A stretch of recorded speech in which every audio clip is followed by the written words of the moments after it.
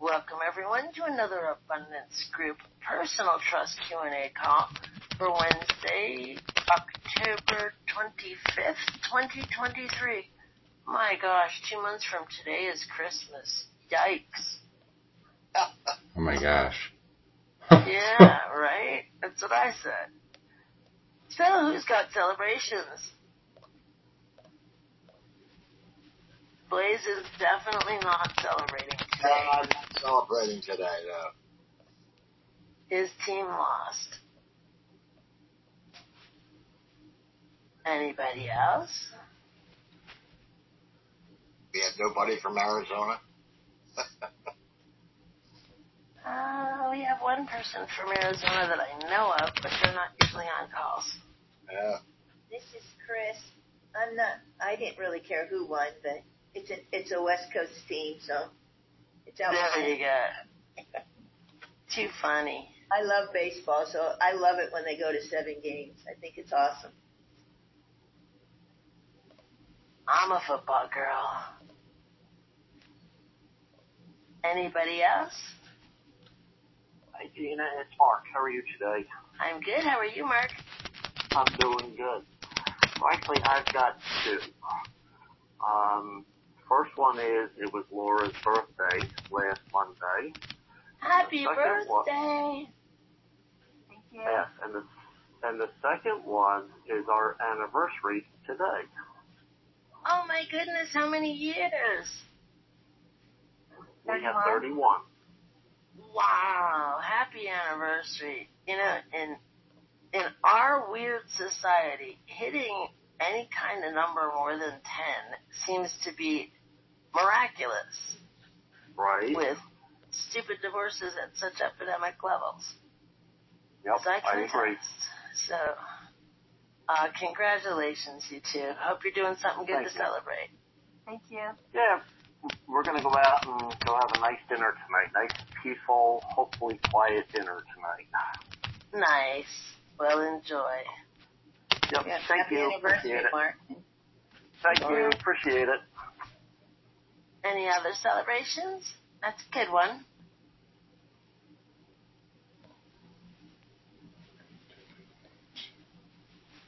Okay. Well, we have exactly one question asked in advance. So it will be short, I think.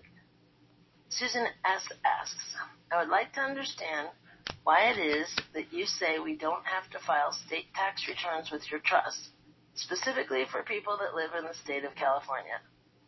California Franchise Tax Board says we may have to if, and she gives me a source, so I'll put that in chat in just 1 second.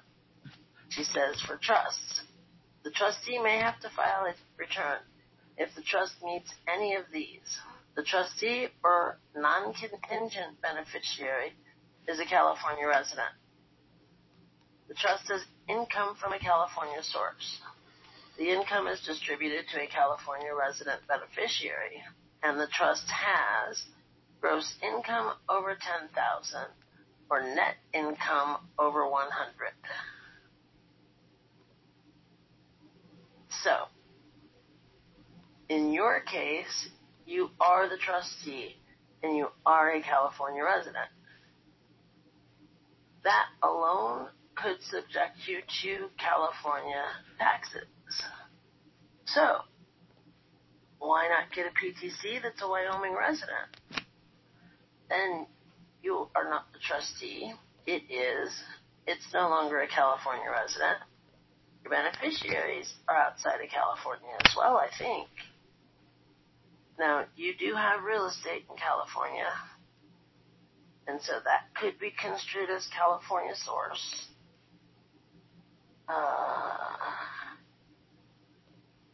Income distributed to a California resident beneficiary, but you don't distribute anyway, so that shouldn't be an issue.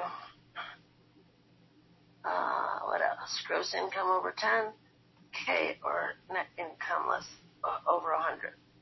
Liz, you got any comments on this?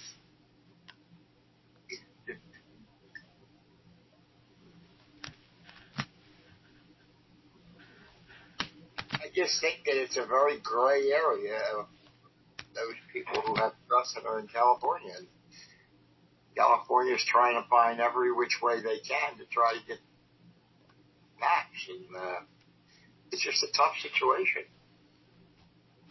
I think being aggressive and not filing a return is a position that you can take, and ultimately, if California challenges you, you just have to be prepared to defend your position.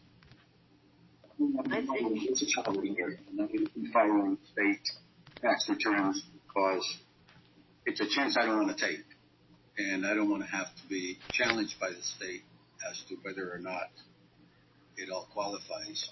So I'm filing. Yeah, nobody can. If you do choose to file, California has a similar stance on capital gains income. So if you have capital gains income, I don't think you're going to need to pay taxes on it necessarily. But there is nothing that I see in California that would allow you to do the tax deferral, because the way they adopted the Uniform Principal and Income Act in California, it butchered it, and it would only have a positive thing with regard to capital gains income, not with passive income.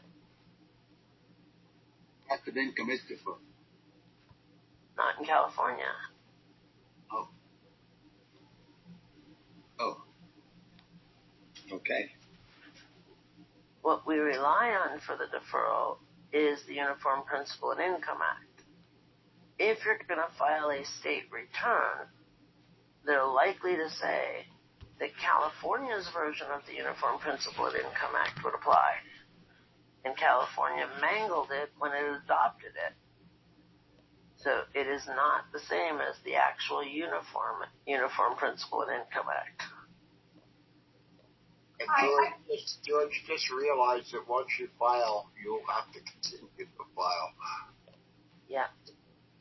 Why would you have to continue to file if you no longer have income in the state? As long as you no longer have income from, or source income is the way it's worded. So if a your income... A lot of states take the position, even if you don't have income, you should file unless you're putting the business out, taking the business out of business, or if it's an individual that you should file in perpetuity, I guess. I don't know. I mean, we've been told from the beginning of Rosenberg and moving over to Gina that we wouldn't have to file state taxes. Yeah, I still don't think you should have to file, honestly, because this applies to California trusts, and you do not have a California trust. But you see how it says. I mean, I've never looked into this. I've always just taken the word of Susan O'Day and you guys. But it's California trust. I see what it says, but those things apply if it is a California trust and one of these things is present. It is not a California trust. Is your administrative address in California? Yeah, but you see how they say if you have property, why wouldn't they just stop and say it's a California trust? Instead, they add all those other things. It's just like a non-resident company or whatever has to file a return. It doesn't like cure all, because what are you going to not be the beneficiary? You're not going to be anything in your trust? So non-contingent beneficiary. Non-contingent beneficiary. It's a discretionary trust. Which it says right in that, if you open up that article, a discretionary trust has non-contingent beneficiaries.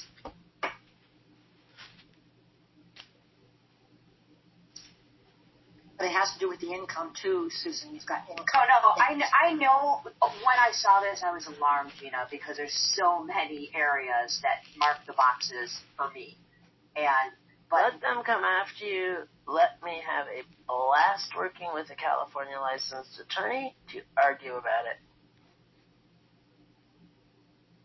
As I still say, it's not a California trust. There's nothing in this article that says discretionary trusts have non-contingent beneficiaries. If it wasn't in that one, I mean, I did a deep dive. I was looking in it. I just gave you the main tax source, though. But I did see that discretionary does have non-contingent beneficiaries. This was my whole last week. You know how I get into my deep dive. So I know California, for anyone who's a California person. I have taken multiple deep dives, and I am here to tell you a discretionary trust doesn't use contingent or non-contingent beneficiaries. They're discretionary beneficiaries only. There's no contingency to be a beneficiary. That's why they say discretionary trusts have them. There's no I'm not saying because you're handicapped you can be a beneficiary. Because you are my child, you can be a beneficiary. Because I literally could have, the neighbor's dog as my beneficiary. There's no contingency to. That does not make it a non-contingent beneficiary. Well, that's what they made it seem like when they were defining that. Trust me, no. Then how are discretionary beneficiaries only have a right to sit there and go, I'm a beneficiary, but they don't have a right to anything. Right. So it is neither a contingent nor a non-contingent beneficiary. Neither. The one thing I think they could make a good case about is if the trustee resides in California. And only one. Your properties are in California. I don't think that's a good enough argument either. I got plenty of ammunition I could throw into a lawsuit on that issue. I came in late on this conversation, and all of my properties in California. So, is there some way you can put this up on chat with what the? I'll give you the link that Susan gave me. Thank you. But I'm really serious. Let me have at it. I would love to take that up to the California Supreme Court. Seriously.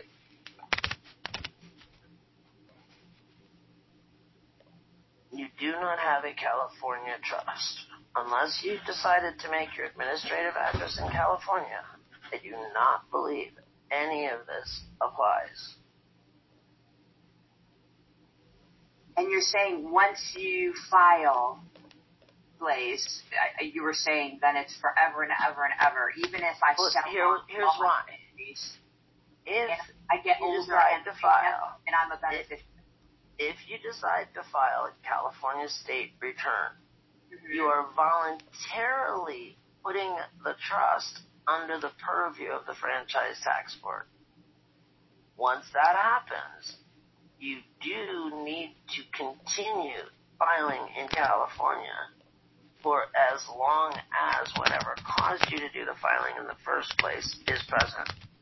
So if you did the filing because there is California source income from California real estate, then for as long as you own that real estate or other California real estate, you would have to continue to file because you volunteered to file.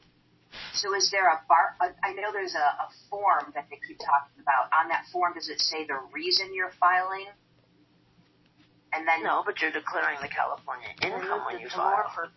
Right, because my administration address would still be the South Dakota address, just like it is on my... Not a California trust. Or, I'm sorry, the South Dakota address would be I said South Dakota address would be the address that is on my IRS tax form, so it would be the same South Dakota address on my California. So then, as soon as I sell my properties and go into retirement, then I could stop filing, right, Blaze? Or you were saying forever and ever...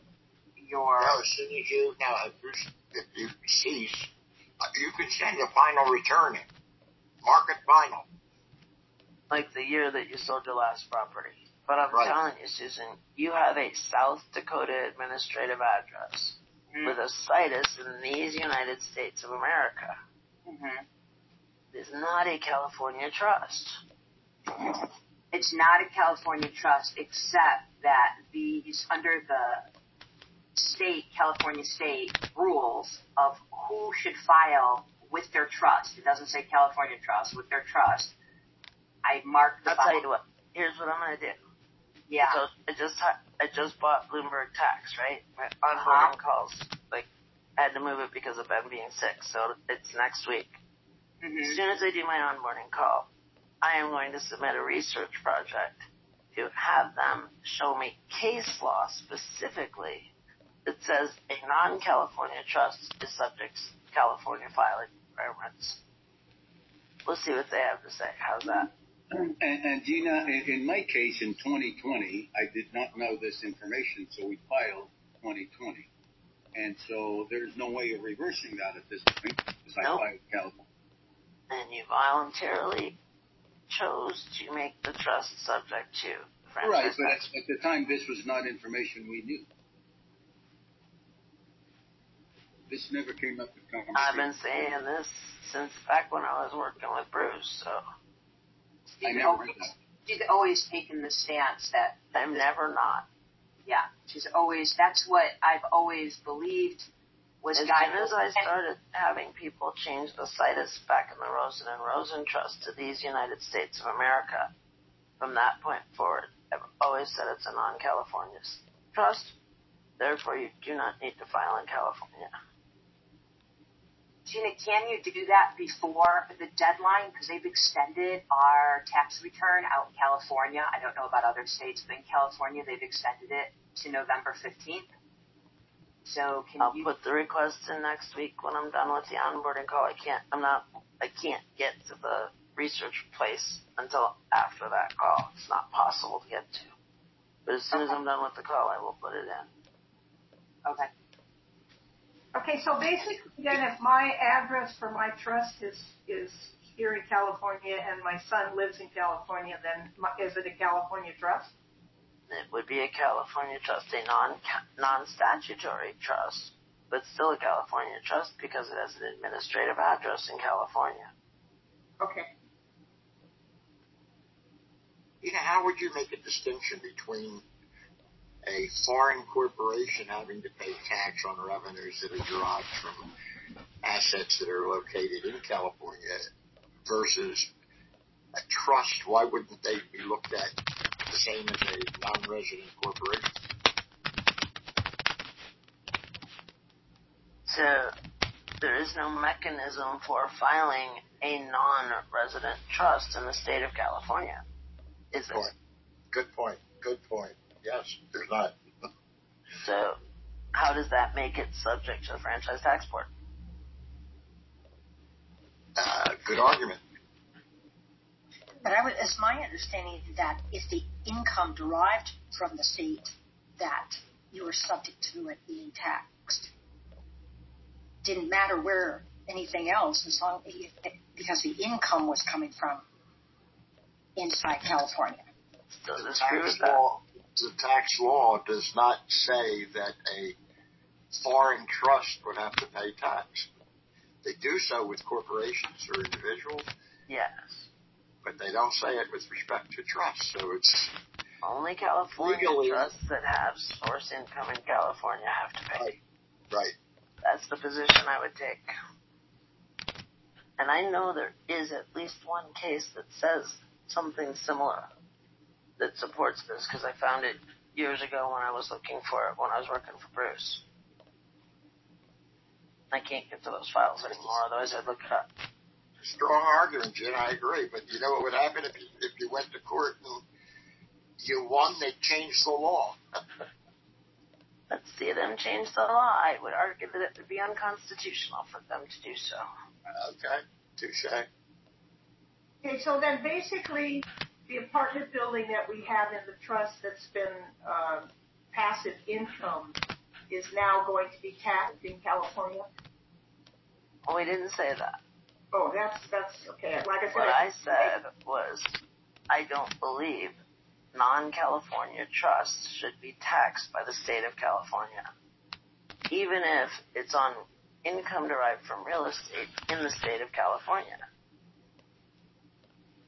Okay. And I said I would go to Bloomberg Tax and have them bring me up some case law to support this. So let me do that, and then we'll see what that says. Blaze, you're a CPA. What is your thoughts on this? I mean, I think Gina has a very good argument. The law technically does not say that a foreign trust has to pay tax on income derived from a California asset. But we're not a foreign trust. You are a foreign trust to California. You're a foreign trust if you're registered in South Dakota or any other place. You're considered a foreign trust. Well, foreign just means you're not in the state. It doesn't mean you're in Correct. the country. Correct. Exactly. It means you're not California resident. But if you were a South Dakota corporation owning real estate in California, there are provisions that require you as a South Dakota corporation to do a foreign entity filing in the state of California. But there is no such thing for a foreign trust. Exactly. Everyone needs to remember. Yeah. So we're not supposed to be filing that paperwork then? Because it's the foreign paperwork, because the paperwork does not apply. Yeah, you're not a foreign corporation. Right. And there is no such thing as a foreign trust in the state of California. What were you going to say, Kevin? So, Susan, I was just going to say to her, you got to remember the history of this, too. So when did the IRS get formed? Do you know? When did what? I don't understand. The IRS. When did the IRS get formed? 1913. The same year as the Federal Reserve was formed. So it was all cooked up in the past. And who were the ones that cooked it up? There were a number of wealthy families and other stuff that helped cook it up.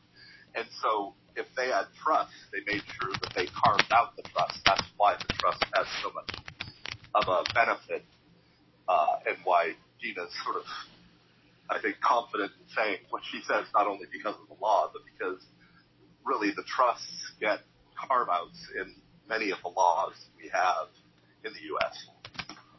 Yeah. Very true. And California could certainly have created a law saying that foreign trusts must file in the state of California. But they didn't.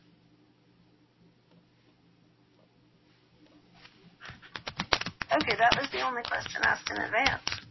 Who else has questions? Related to that, you talk about California. I'm in Washington State, but so is it similar where if my rental property in Washington State is owned by the trust, I don't need to file a foreign entity in Washington State. It's just directly owned?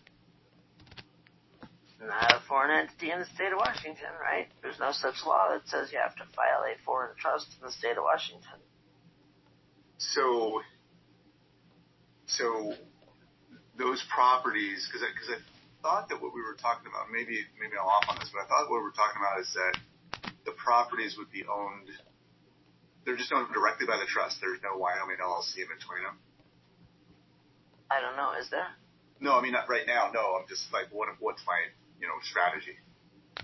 Oh, even if there was a Wyoming LLC, well, the Wyoming LLC would have to file right. a foreign company. Yeah. Foreign entity registration. So what's the strategy then? Is it to have the business trust directly own the properties? Correct. Okay, so don't do it through a Wyoming trust. Correct. And so each one is owned by a separate division directly. Yes.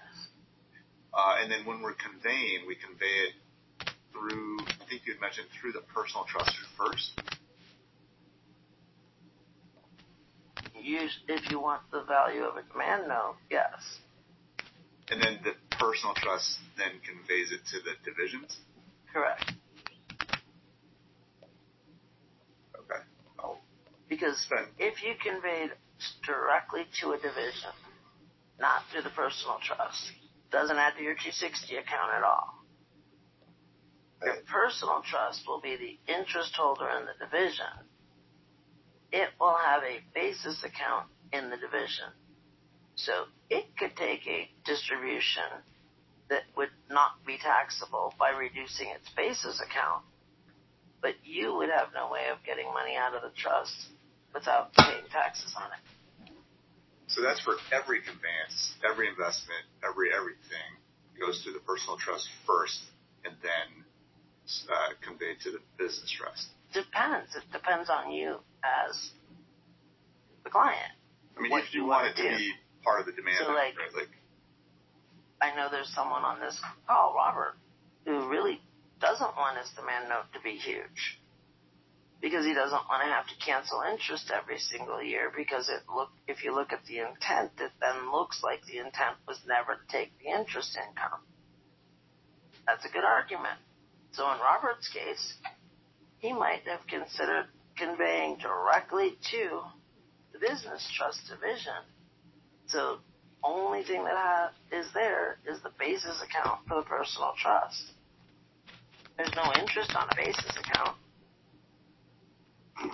Robert, when we were talking about that the other day, I'm sorry I wasn't smart enough at the time to think about that, but that is one way of getting around it. Had you not conveyed to your personal trust first, you could convey directly to the division of the business trust and skip the personal trust and not have to worry about the demand note interest. Right, but that first tax return is done in 2020. I don't know if there's a way of unwinding that. But it didn't have all your assets in it, did it? It had most, or quite a few properties, and that demand note is skewed. Yeah, but well, if you've got anything that didn't get conveyed, convey directly to divisions. Yeah, good idea. Thank you. I will. Gina, that just answered my question because I was wondering if I should put it in the personal trust, a note or something, but for the demand note. So you're saying that, like, I'm buying real estate directly into the business trust now. So I don't really need to do anything because my personal trust is a business unit holder, right? I mean, not business, beneficiary. If you're buying new properties, not properties that you owned prior to inception of the trust, and you're buying them straight out of the divisions, that wouldn't ever have impacted your demand note anyway. Okay. It's only the ones that are conveyed, right? Correct. What I'm talking about only applies if you're conveying. So if we convey to the business trust, we do not have to do anything with the personal trust. If we don't, it's a choice you get to make. Yeah. You can do it through the personal trust and then to the business trust, and it'll add to your 260 account, or you can go straight to the division and it never touches your 260 account. Go ahead, Robert. So what if the personal trust reconvey back to me those properties? Then I can convey those. You can only do that at fair market value, Robert. I see. Which means you're going to owe a bunch of money. No, okay. So, yeah. But you can do that if you wanted. Well, not particularly, because, of course, the basis is maybe 1/3 at this point of the market. Right. But his personal trust sell those properties to the business trust? Yes, it does, but that doesn't change your 260 account. But it would, okay, yes, I see what you're saying. It just gives the personal trust a basis account in the division it sold it to. Doesn't impact the fact that it still owes you money for the original purchase. Right? Right. So when we're talking about getting the business trust, because I was looking at the business trust to have a division that owns a Wyoming LLC to then take a full position 100% instead of a 90-10 split of, say, an LLC. My wife's architecture company or, companies I'm involved in, whatever. So if we do it that way, if there's any value being conveyed at that time, then that doesn't go to the demand note. It would be better to do... Oh, wait a minute. Any value of what?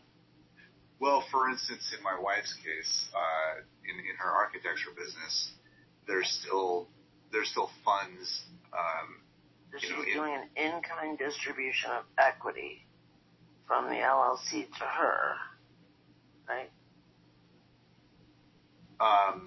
I think so. I mean, basically, what she's going to do is take it out. In that example, it's going to be moved because we're just going to take the cash out because it makes no difference, right? Because it's going to get taxed either way. But if the cash was left in and it was conveyed, if it was sold to the Wyoming LLC that was owned by the business division, then it would be sold to the division. It wouldn't be sold to Wyoming LLC, but it. Oh, you're saying it's the new Wyoming LLC that she's setting up to own her interest. Yes. Exactly. Right. Yeah. And the whole point of doing that is so that the Wyoming LLC can own 100% of the position rather than doing a 90-10 split.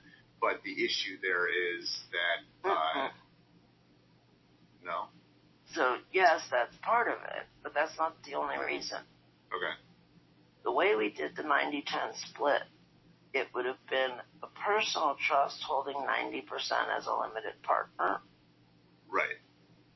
And even though that's how we started doing this, as things have evolved the last 5 years or so, especially with the memorandum having just come out, I still really believe that in the event of an audit, the IRS is going to look at a personal trust and say, it's in the business of providing for the welfare and well-being of the beneficiaries.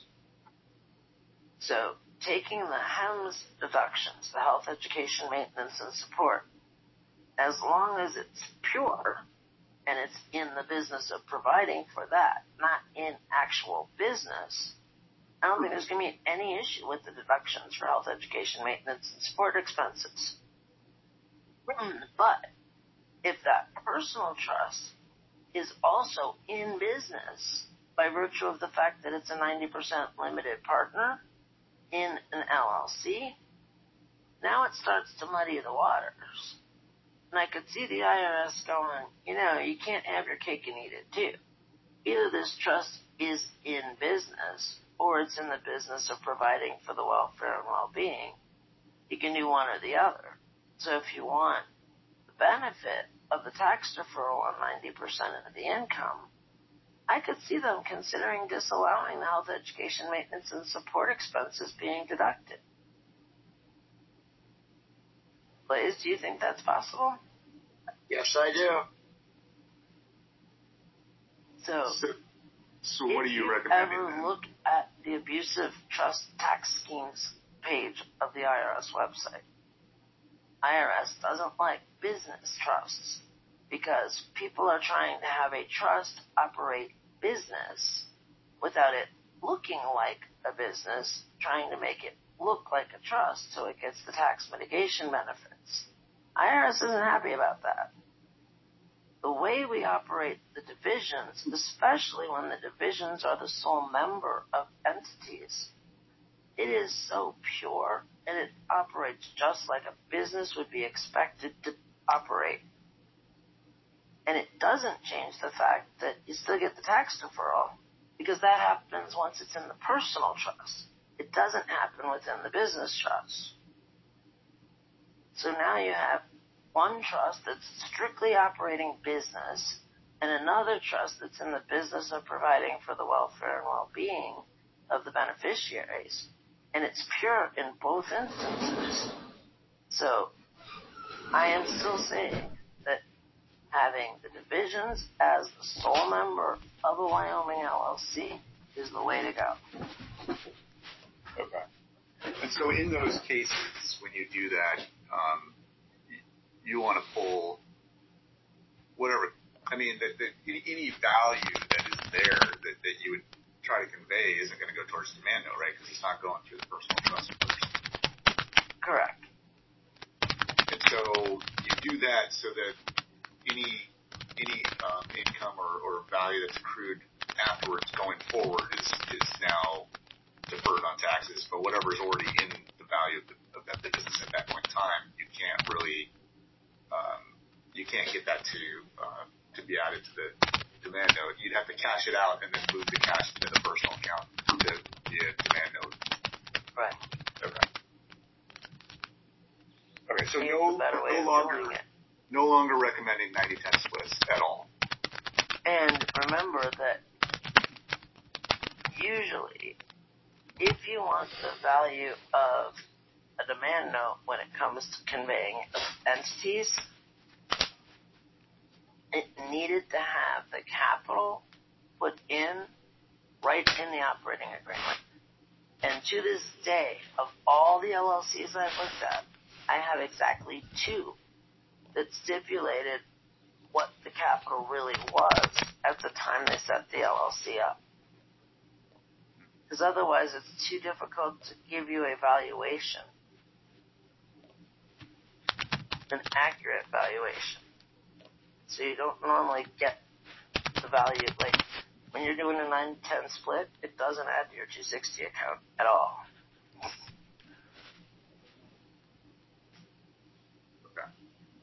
And I thought I had asked you once before if it listed the amount of capital that your wife put in, and it was a nominal amount. Yeah, it's nothing. Yeah. That's the value that would have gotten added to the demand note, not the actual value of the capital account. Okay, because that's the basis. Right. Okay. I'll take a week to wrap my brain around all that. Thanks. There you go. Gina, going back to the South Dakota administrative address, in my case, when I started my trust, we had the California address. So now that I changed to I have a South Dakota administrative address, do we need to register that with the Franchise Tax Board? No. You don't have to tell them that you already have a South Dakota address? Did you do something to register with the Franchise Tax Board originally?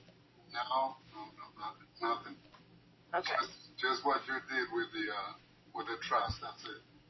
Yeah, they don't know anything about the trust. Great. Thanks. Yeah. Who else has questions? Just going back real quick, Gina, when you were talking about the basis account, were you basically talking where it's like a sort of capital distribution from a regular company entity? Well, in a regular entity, you have a capital account. In the business trust or the divisions, that capital account is called a basis account. So whoever the interest holder is, whatever capital they put into that division gets added to their basis account.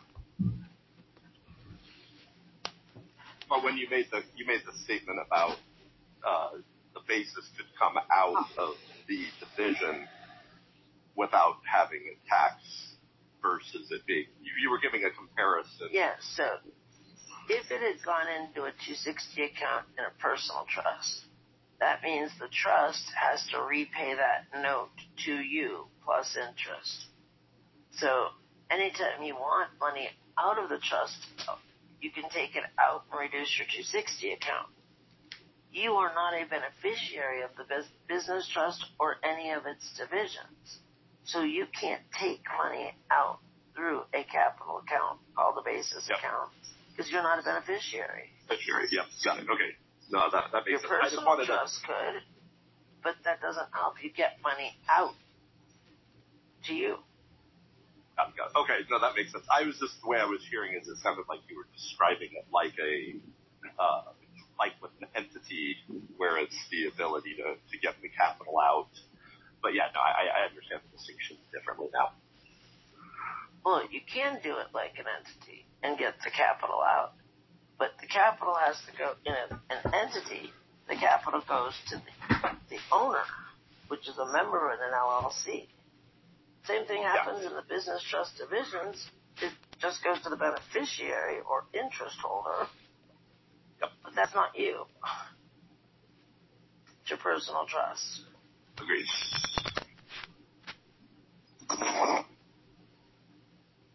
Who else has questions? Hi, Gina. This is Lou. Hi, Lou. Hi. I've been filing tax return and put my residential address on the form. Should I use my South Dakota address from now? Are you using the address as the trustee's address or as the trust's address? Oh, I didn't even pay attention to that.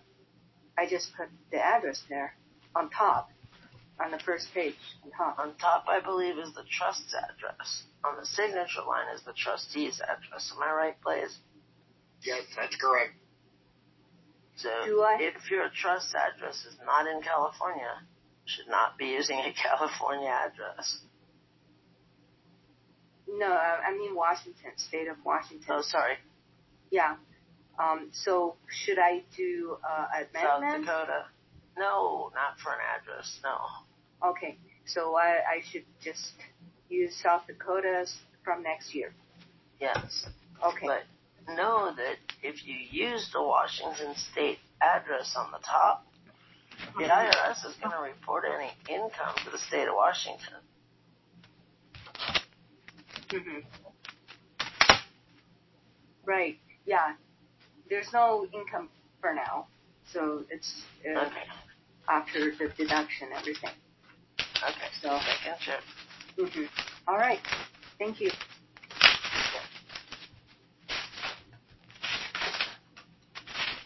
Who else has questions? Is it I know we're talking about in the future having, directories and all that. Is it fine to just, on these chats, just say, hey, anybody that wants to throw contact information, go for it? Because I would love to. Sure.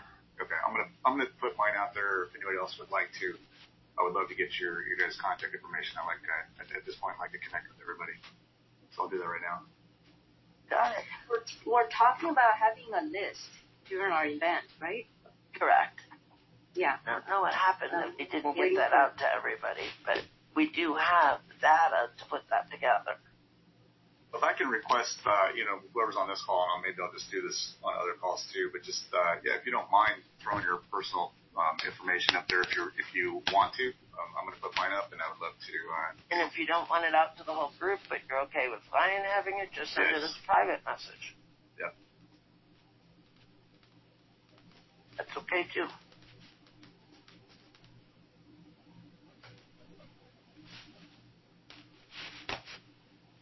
Anybody else have questions? Yeah, Gina, this is John. Hey, John. Just to clarify the 90-10 split, my understanding is now is that we shouldn't be doing that? I didn't say you shouldn't be doing it. I said the preference is to do it through a business trust. Okay, well, I've been doing that for a while now, for this year anyhow. Just remember that August 9th memorandum, that's a big deal. Like I've said on other calls, once the 2023 tax year gets filed, I think we're going to see a large number of audits of 1041 returns. Yeah, I do too. You want to make sure that as things evolve, because it's not really a change, it's an evolution, that you're doing things in a way that is as compliant as possible, and that should you get audited, you're going into the audit with your eyes wide open. So at least be aware of it and be thinking about how you would respond if it was questioned in an audit. For some people, it's not that big of a deal because they don't have a whole bunch of health, education, maintenance, and support deductions. So if they got disallowed, no biggie. For others like me that had mammoth medical expenses, well, it would be a lot worse for me if that happened. Okay, thank you. Mm-hmm. It's another example of how flexible the trusts really are. For one person, you can do it one way, and for another person, you can do it a different way. It's flexible enough to work for all of you.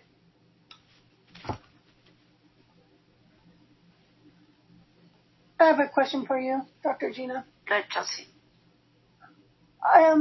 Did you end up doing like a training specific to the PTC, the language of the documents, the functionality, all I that? Did not. And part of the reason I haven't done it yet is the Wyoming LLC attorneys are still updating one of the documents for me. Once I get all the docs and the condition that they should be in, then I will do that. But I'm not going to do it until the docs are right. Okay, because we have questions regarding the language in there, some that we were not expecting to be there, regarding definitions of family members to the 9th and 10th generation, who can sit on the committees, why Cloud Peak is on both the committees that they formed, why those committees have to be in existence. Is all of this familiar to you from the sections in the documents that they created? So some of that I can answer right now. Okay. Go ahead. Let's start with the family one. That one was most concerning. No, I can't answer that one right this second. Okay. I have no idea why that's there. Okay. But you know it is, right? I mean, we sent I know that it's there. I just don't know why it's there. Okay. And nobody's explained it to me well enough to consider it needing to be there. Okay. Let's start with the committees. So you need to have both the investment committee and the distribution committee. One of the changes I've asked for is to remove the amendment committee. We have trust protectors, and the trust protector is the one that makes amendments to the trust. I do not want a separate committee being able to amend the trust ever. So that is one of the things they're going to remove for me. Okay. The reason for the other two committees is very important. That's what changes the control from before inception of the trust to after inception of the trust. But this was our biggest concern, is because it says no family members can sit on those committees. And you told us they could. So, I told you they can because the head senior attorney at the firm looked into it and told me they could, given the nature of our trust. That's one of the amendments I'm waiting for them to make. Okay, so you are trying to amend that portion about family members so that it doesn't exist. And if they don't give me that amendment, I'll just make the amendment and give it to anybody who needs it. I already have permission to modify the documents.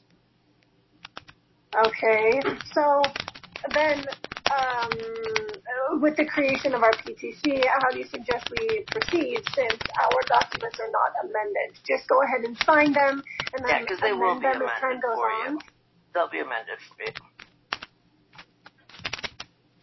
you. How will they be amended for us? New docs will show up in your portal and they will email you once that's done. I see. Okay. All right. That works. And then why does Cloud Peak have to be on all the committees? You need a trusted advisor on both the investment committee and the distribution committee. Must. Now, if you don't want to use Cloud Peak, you don't have to use Cloud Peak. I think the strongest thing to do would be to have tax attorneys on both. Second strongest is any other kind of an attorney on both. And third strongest would be a CPA on both. But that is oversight. And that's why it's okay to have family members on the committee, because you have a trump card with a trusted advisor. Okay, so what role are, let's say we go with Cloud Peak, they're not tax attorneys, right? Yes, they are.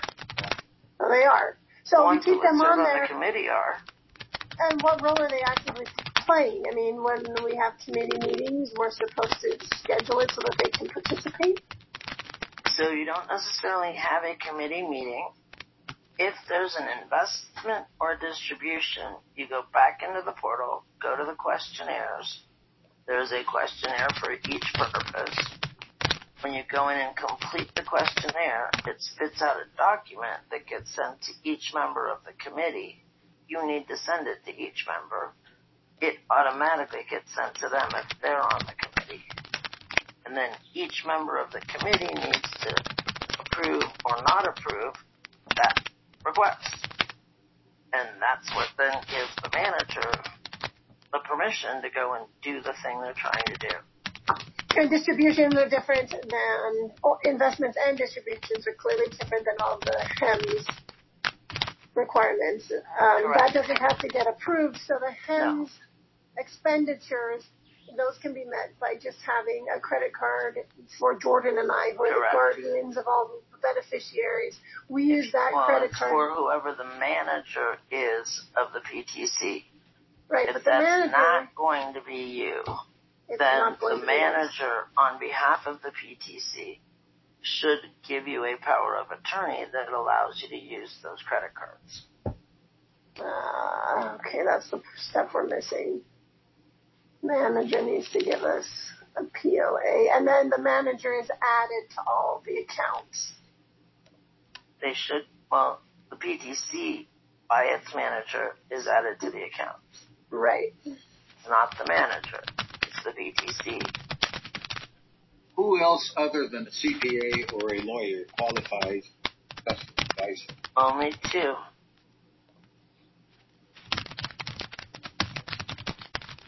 EA would also be in that role, right? I wouldn't use them for the committee, no. CPA is for an attorney.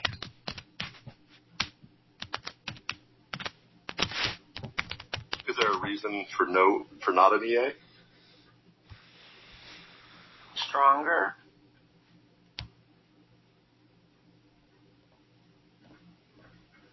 Because technically you have a trusted advisor on the committee so that they can advise you on the action you want to take or not take. Right? Yeah, no, I get that. And stuff, because the way I'm looking at it is... CPA is going to have different knowledge than an EA. Right, yes, no, I agree.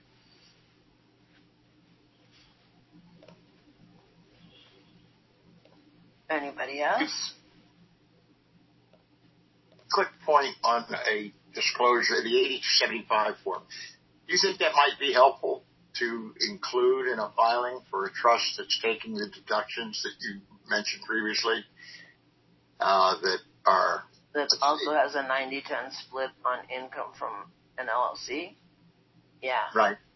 I absolutely think that would be a good thing to do on the disclosures. Absolutely, yeah. Now we'll have to talk about how to language it, but yeah, I do think that's a good idea. Okay. Which form was that, please? An 8275. It's a disclosure form. For any of you that had TechFin doing your tax returns in September and October, the way we filed the tax returns is different than we used to. So if you saw your other deduction schedule, there's a line item for extraordinary dividends. It does not have all the other language that we used to add to it. It has extraordinary dividends, C-8275 disclosure. Then there's a separate form that's filed called an 8275. It's used anytime there's something that's in a gray area on a tax return. By making the disclosure, the IRS cannot issue penalties because you disclosed that this was being done. And there's even some suggestion that it might even be possible to not have interest assessed. At most, that if they disagreed with it, they could assess back taxes. As long as it doesn't contradict a Treasury regulation, correct? Well, you're only putting this in there if it's in a gray area. If it contradicts Treasury regulation, that's not a gray area. You're not going to do it. True. Yeah, true. It's only used for things that are in a grayer area. So the only reason I said that is some of the Treasury regulations can be a little gray at times. Well, if it's a gray area, then it's a gray area. If it's clear, then the Treasury reg would trump it, and you wouldn't issue an 8275. No, agreed. So on the 8275, we will say extraordinary dividends added to corpus pursuant to local law and the trust instrument. That's where we say all of that, not on the other deductions.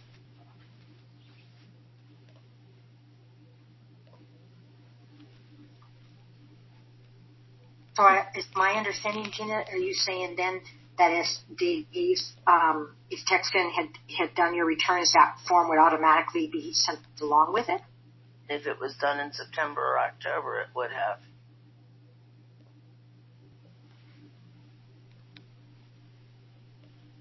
If it was I can done attest to early that. in the year, then it wouldn't have been. Yeah, I can attest to that because I've got a Form 8275 with my 1041 that Lace and Dave and all that group did. And it's a really simple statement. It is, isn't it? Yeah.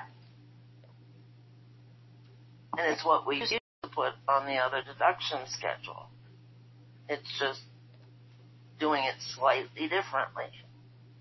So it doesn't have 643 listed in it, number one.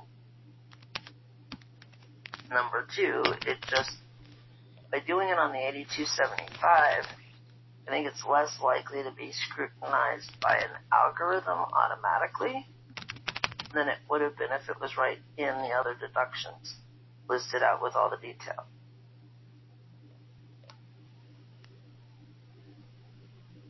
Any other questions?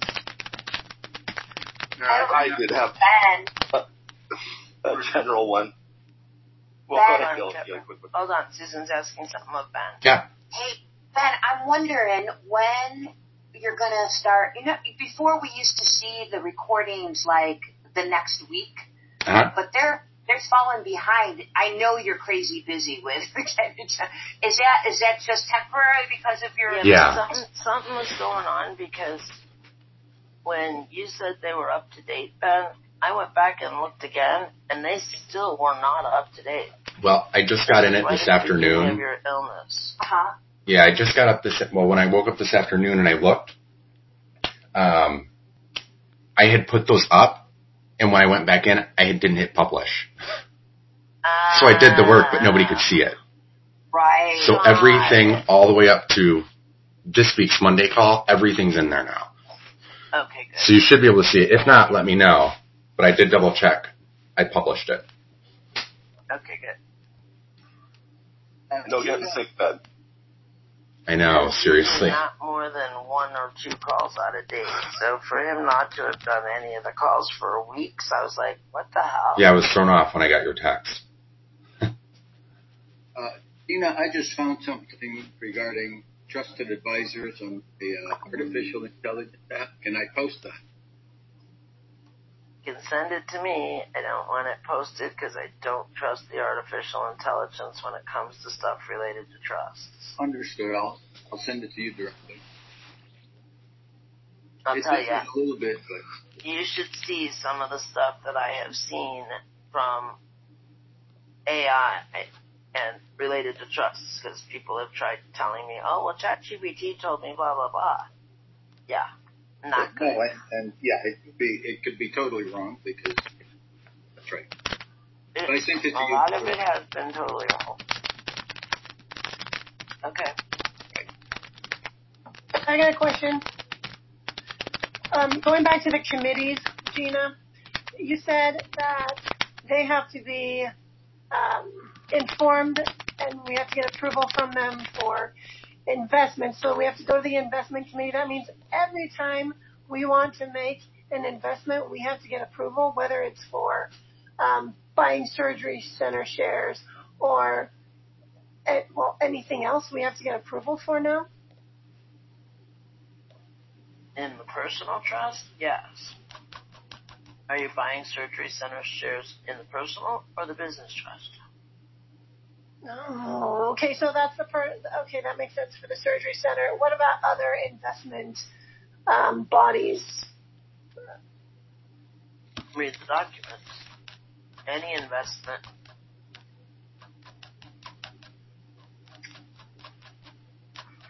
Any investment. Okay, so purchasing large assets like a piano for children's music lessons, we'd have to get approval. That's not for investment purposes.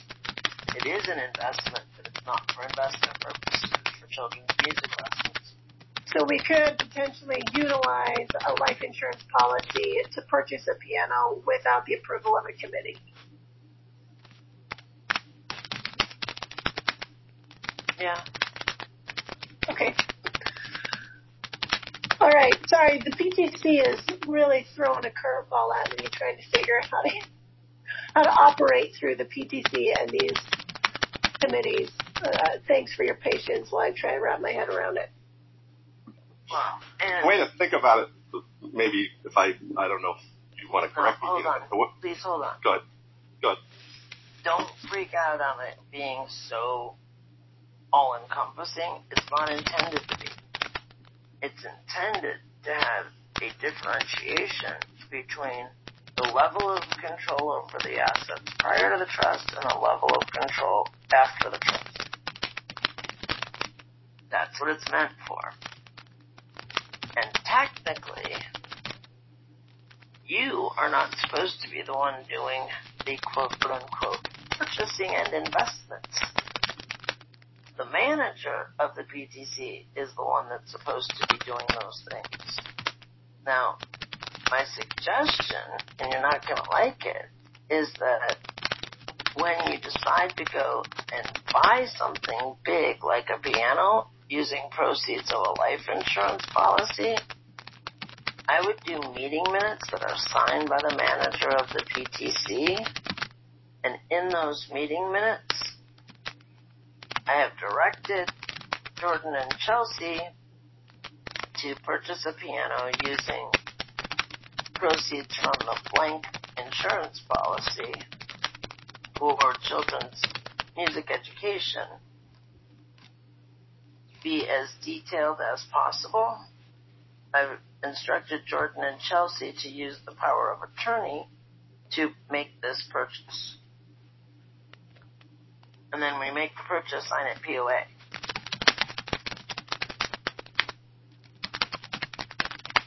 Okay. Because otherwise, the whole PTC is really just a shell game. Because it's still you and Jordan controlling everything. It's true, or we could just have the manager do it. We could have the manager sign everything and then it would be fine as well. Okay. Either one. Okay, that's helpful. Thank you. Yep. And all I was going to say is, isn't that really what we're sort of supposed to do, the way everything is structured? Is like with meeting minutes and other stuff, where, the trustee, without the prior to the PTC, we should be doing some of these levels of steps to document things in the meeting minutes, correct? Yes.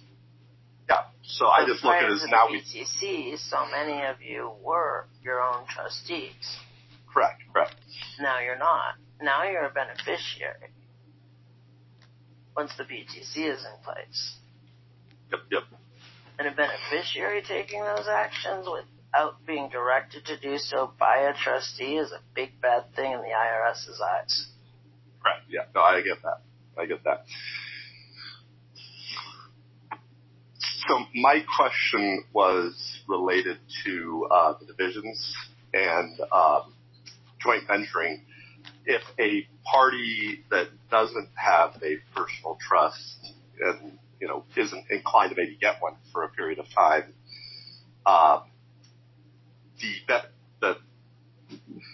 their beneficial interest could go to then their LLC, or does it have to be an entity, or could it be personally as well? Could be personally as well. And then they just have to deal with what's the different tax consequences between personal and LLC, just so I'm able to explain that.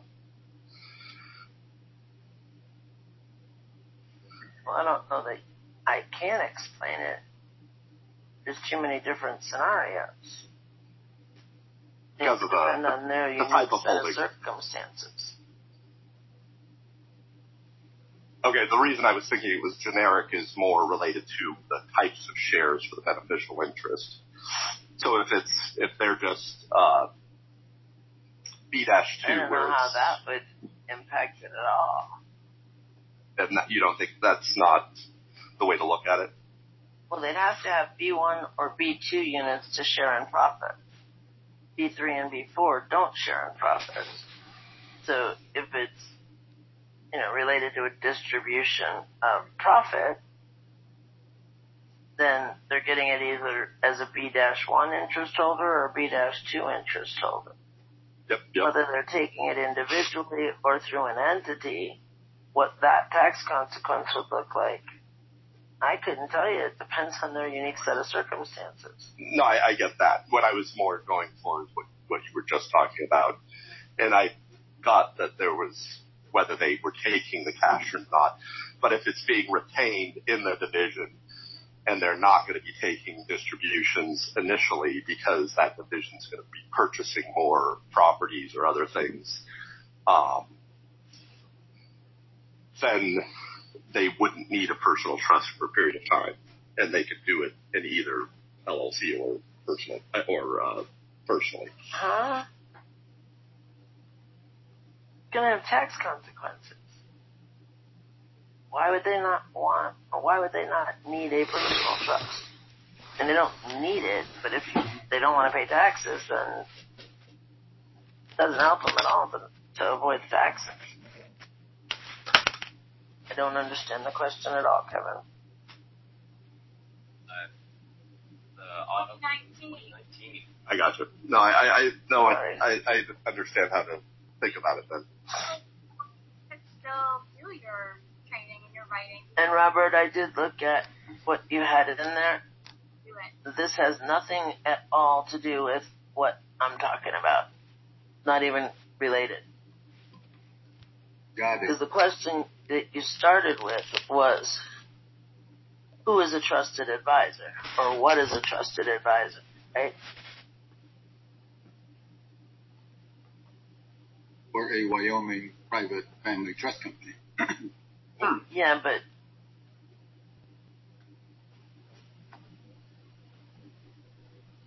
it's not for a Wyoming. That's not the relevant question to ask you. It's really more about how would the IRS perceive a Wyoming Family Trust Company committee if it didn't have, like, who would qualify for that in the eyes of the IRS is what you're really asking. Right. Well, yeah, and there are several ways of asking the same question to get exactly what. It's really about the perception to the IRS. Got it. It's not just about in a Wyoming Family Trust Company. Because most private trust companies aren't structured the way that ours are. This is a very unique private trust company. All right. I will have another question if we have minutes regarding. We don't, as I'm late already. I had a 1 o'clock call. I gotta run, everybody. Thanks, guys. Friday. Matt and I are both going to be in meetings all day Friday, Saturday, Sunday, and Monday. So I will not be on Monday's call. Friday we have a networking call. Ben, are you good with taking the networking call yourself? Blaze will be here too. Potentially. I want to talk to you though this afternoon first before I confirm that. Okay. So watch for your emails about Friday. And no call Monday, you said? I'm going to see if I can get Blaze and Ben to take it for me without me being there. I'll be like knee deep in meetings by then. Okay. Bye, thank you. Bye, everybody. Thank Blessings, everybody. Thanks, guys. Have a good weekend. All right.